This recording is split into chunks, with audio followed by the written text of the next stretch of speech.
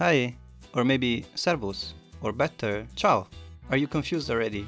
So am I, after living here in Germany as an Italian for 4 years. In fact, after all this time there is still plenty of stuff I cannot wrap my head around about this country and the city I live in, Munich. Since I already annoy my friends every day by telling them about my tragicomic adventures in this place, I suddenly had the idea of creating a podcast and to tell strangers online what is happening in my life as a foreigner in Munich. From working to dating, from making friends to learning German. How does an Italian live in Bavaria?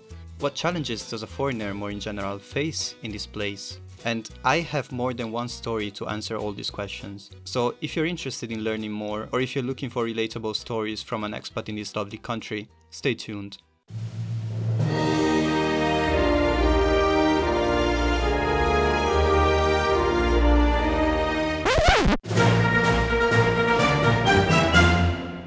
The Bavaritalian Podcast.